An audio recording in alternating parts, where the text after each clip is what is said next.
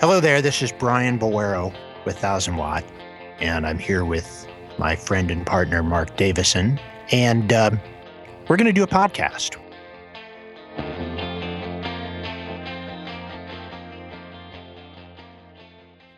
I want to just point out, first of all, because I'm proud of this, even if he's not, the intro music that started us off was written and performed uh, by Marc. Um, Super talented guitarist and musician. And anyway, as somebody who can't do that, I'm always amazed by people who can. So Marc, I'm lame. I'm not a creative like that. So anyway, Marc did that. So why did you do that? First, it's cool that you should mention that.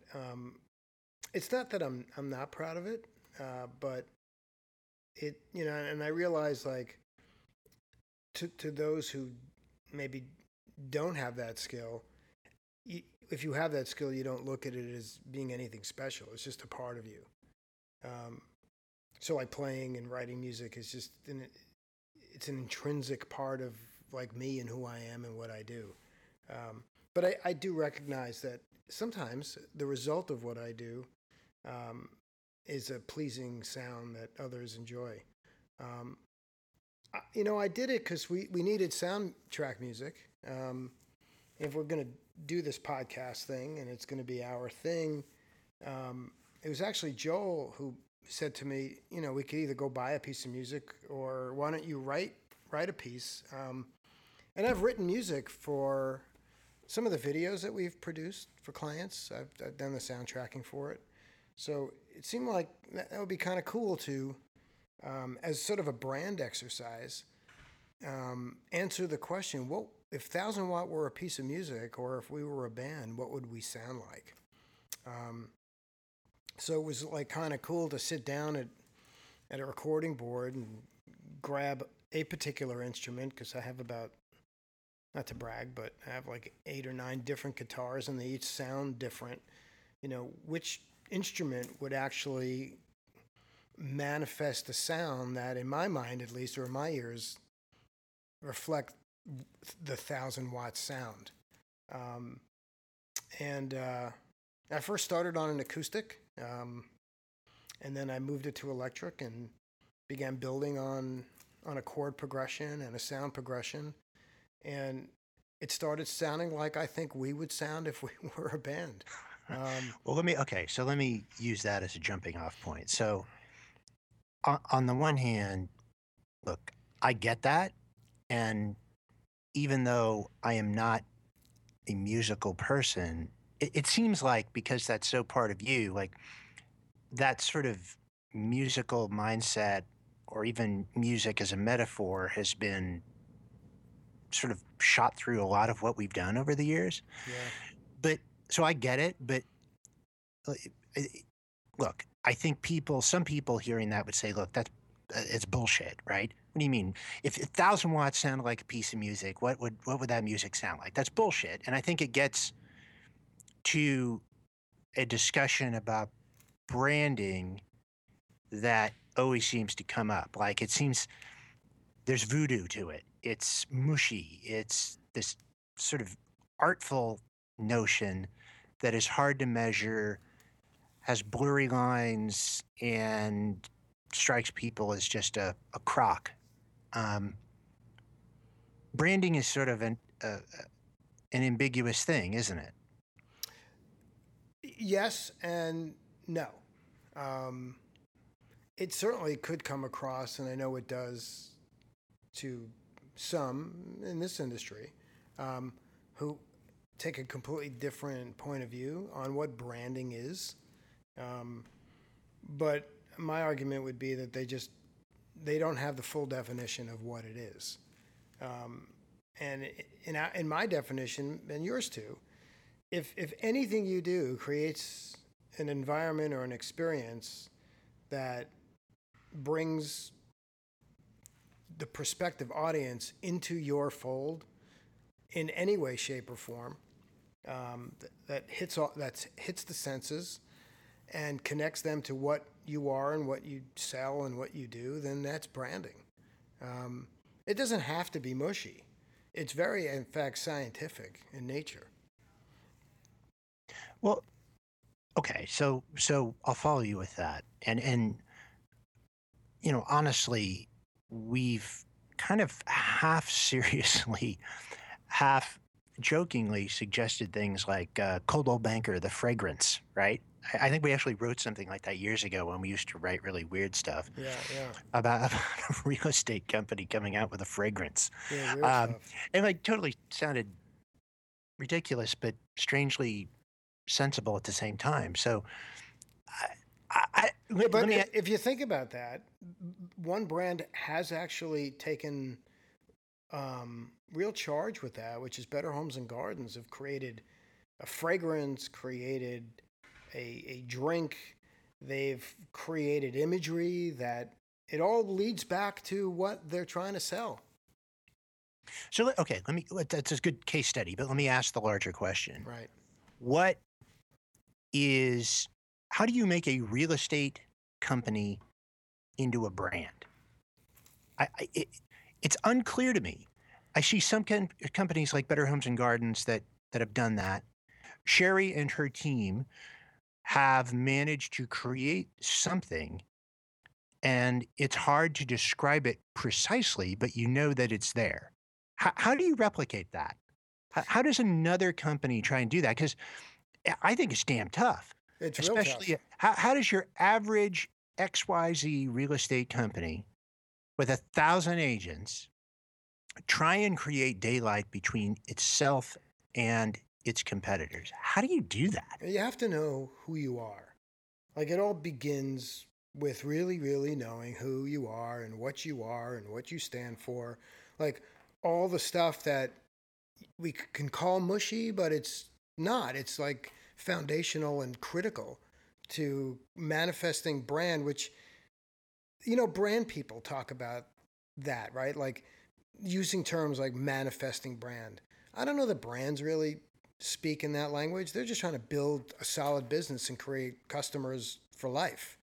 So, you know, whether it's a logo that they're trying to think through its design or its words that they're trying to create or it's like an advertisement, it all has to come from somewhere, and it's either coming from a place of here I have this widget, I'm going to try to sell the widget because it's a good widget, or I'm going to sell around the widget and try to sell a much bigger, deeper experience.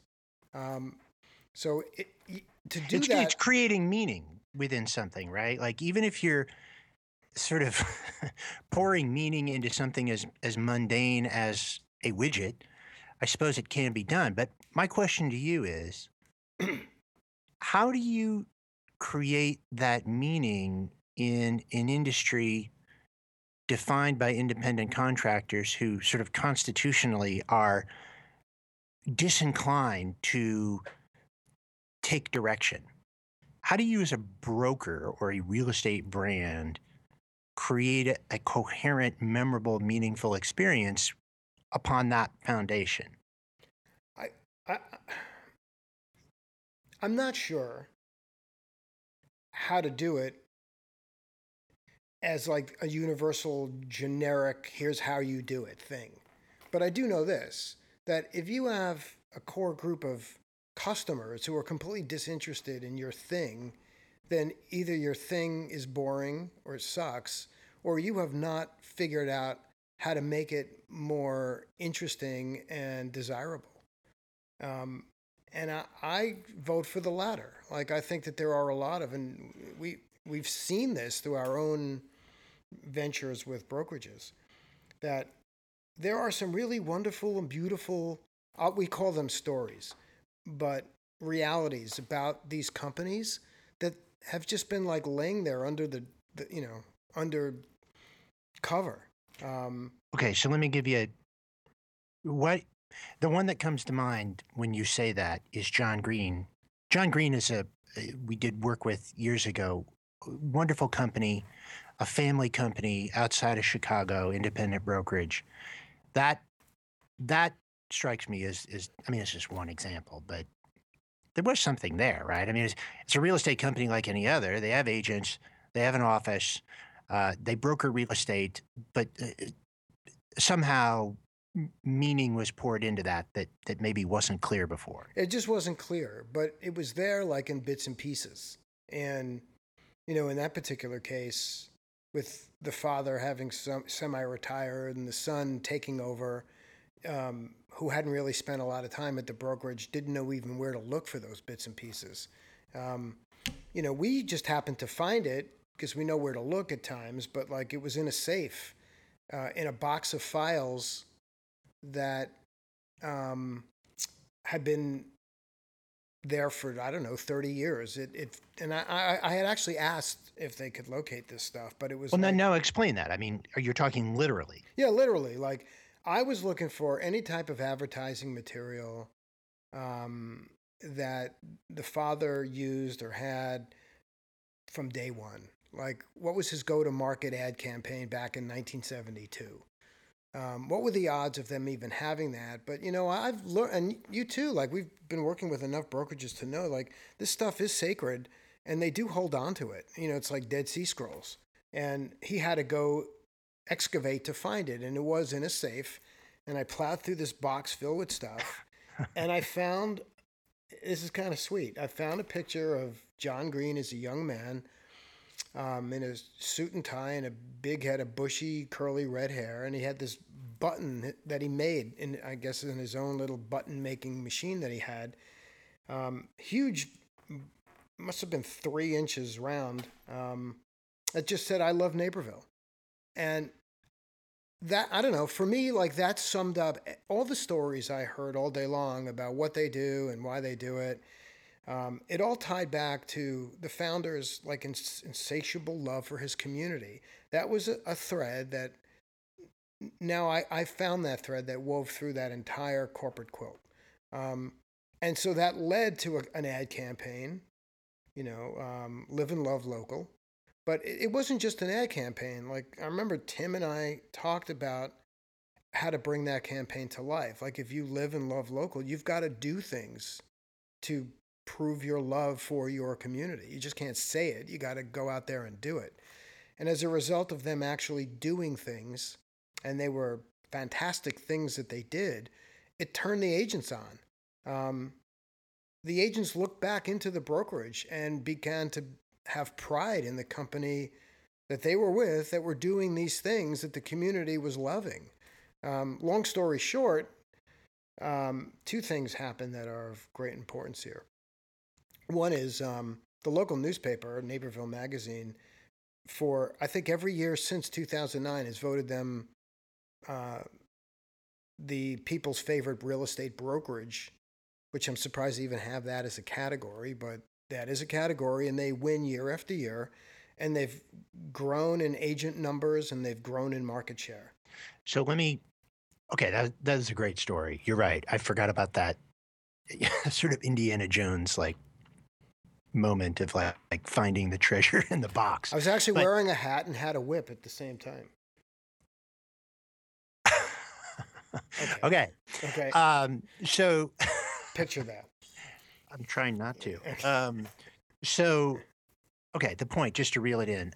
So you would say that it's not voodoo, it's not bullshit. 1,000 Watt sounds like this. A real estate company can be, even with the merest bit of sort of identifiable, quantifiable difference in the marketplace, can probably, just through the process of looking inward and trying to find out what that big or small reason is that they open their doors every morning, can probably make their work and their agents and consumers experience with their company maybe just slightly more meaningful. Right.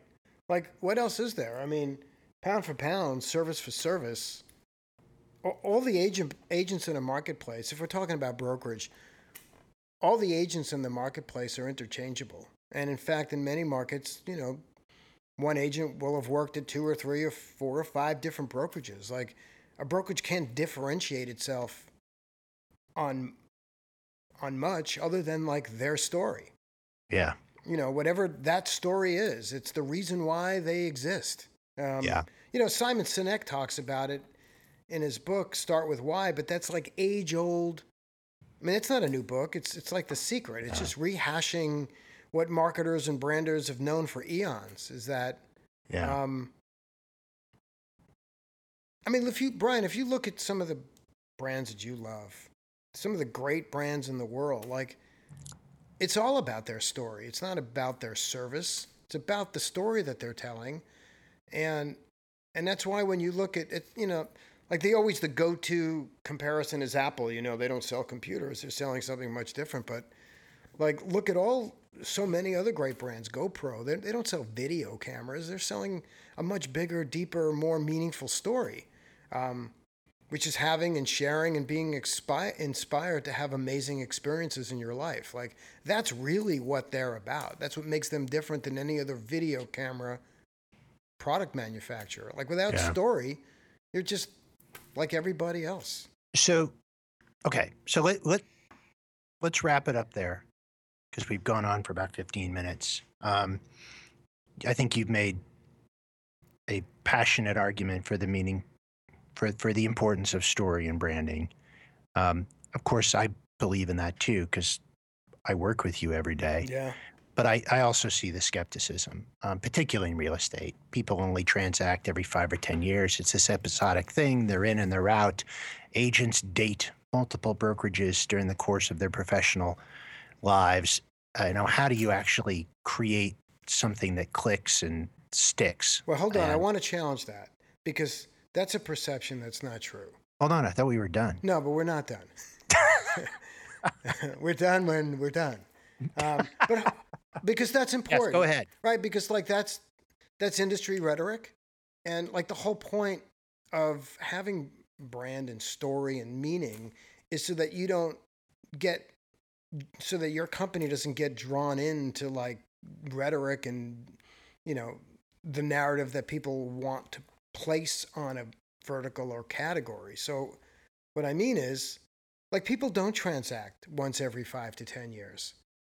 I think a lot of people transact a lot more often, and it's not just my individual transaction. Everybody knows people who are buying and selling homes, and I mean the referral game is a huge game.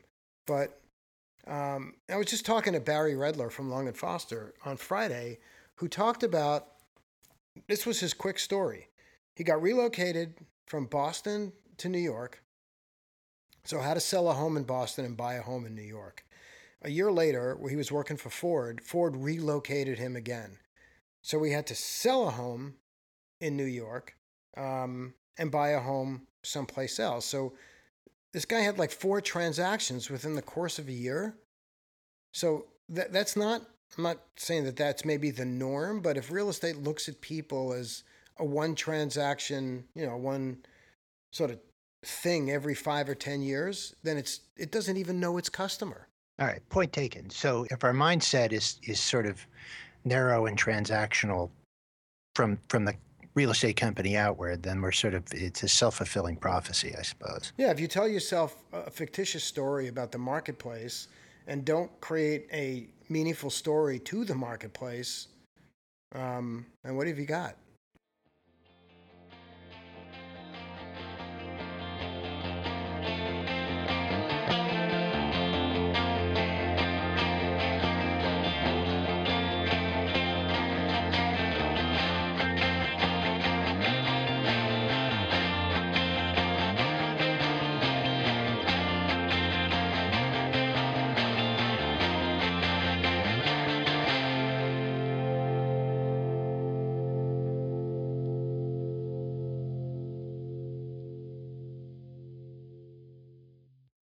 What do you think about 1,000-watt fragrance? I'm thinking something sort of sandalwoody. A fragrance? Yeah. Patchouli comes to mind immediately. Yeah.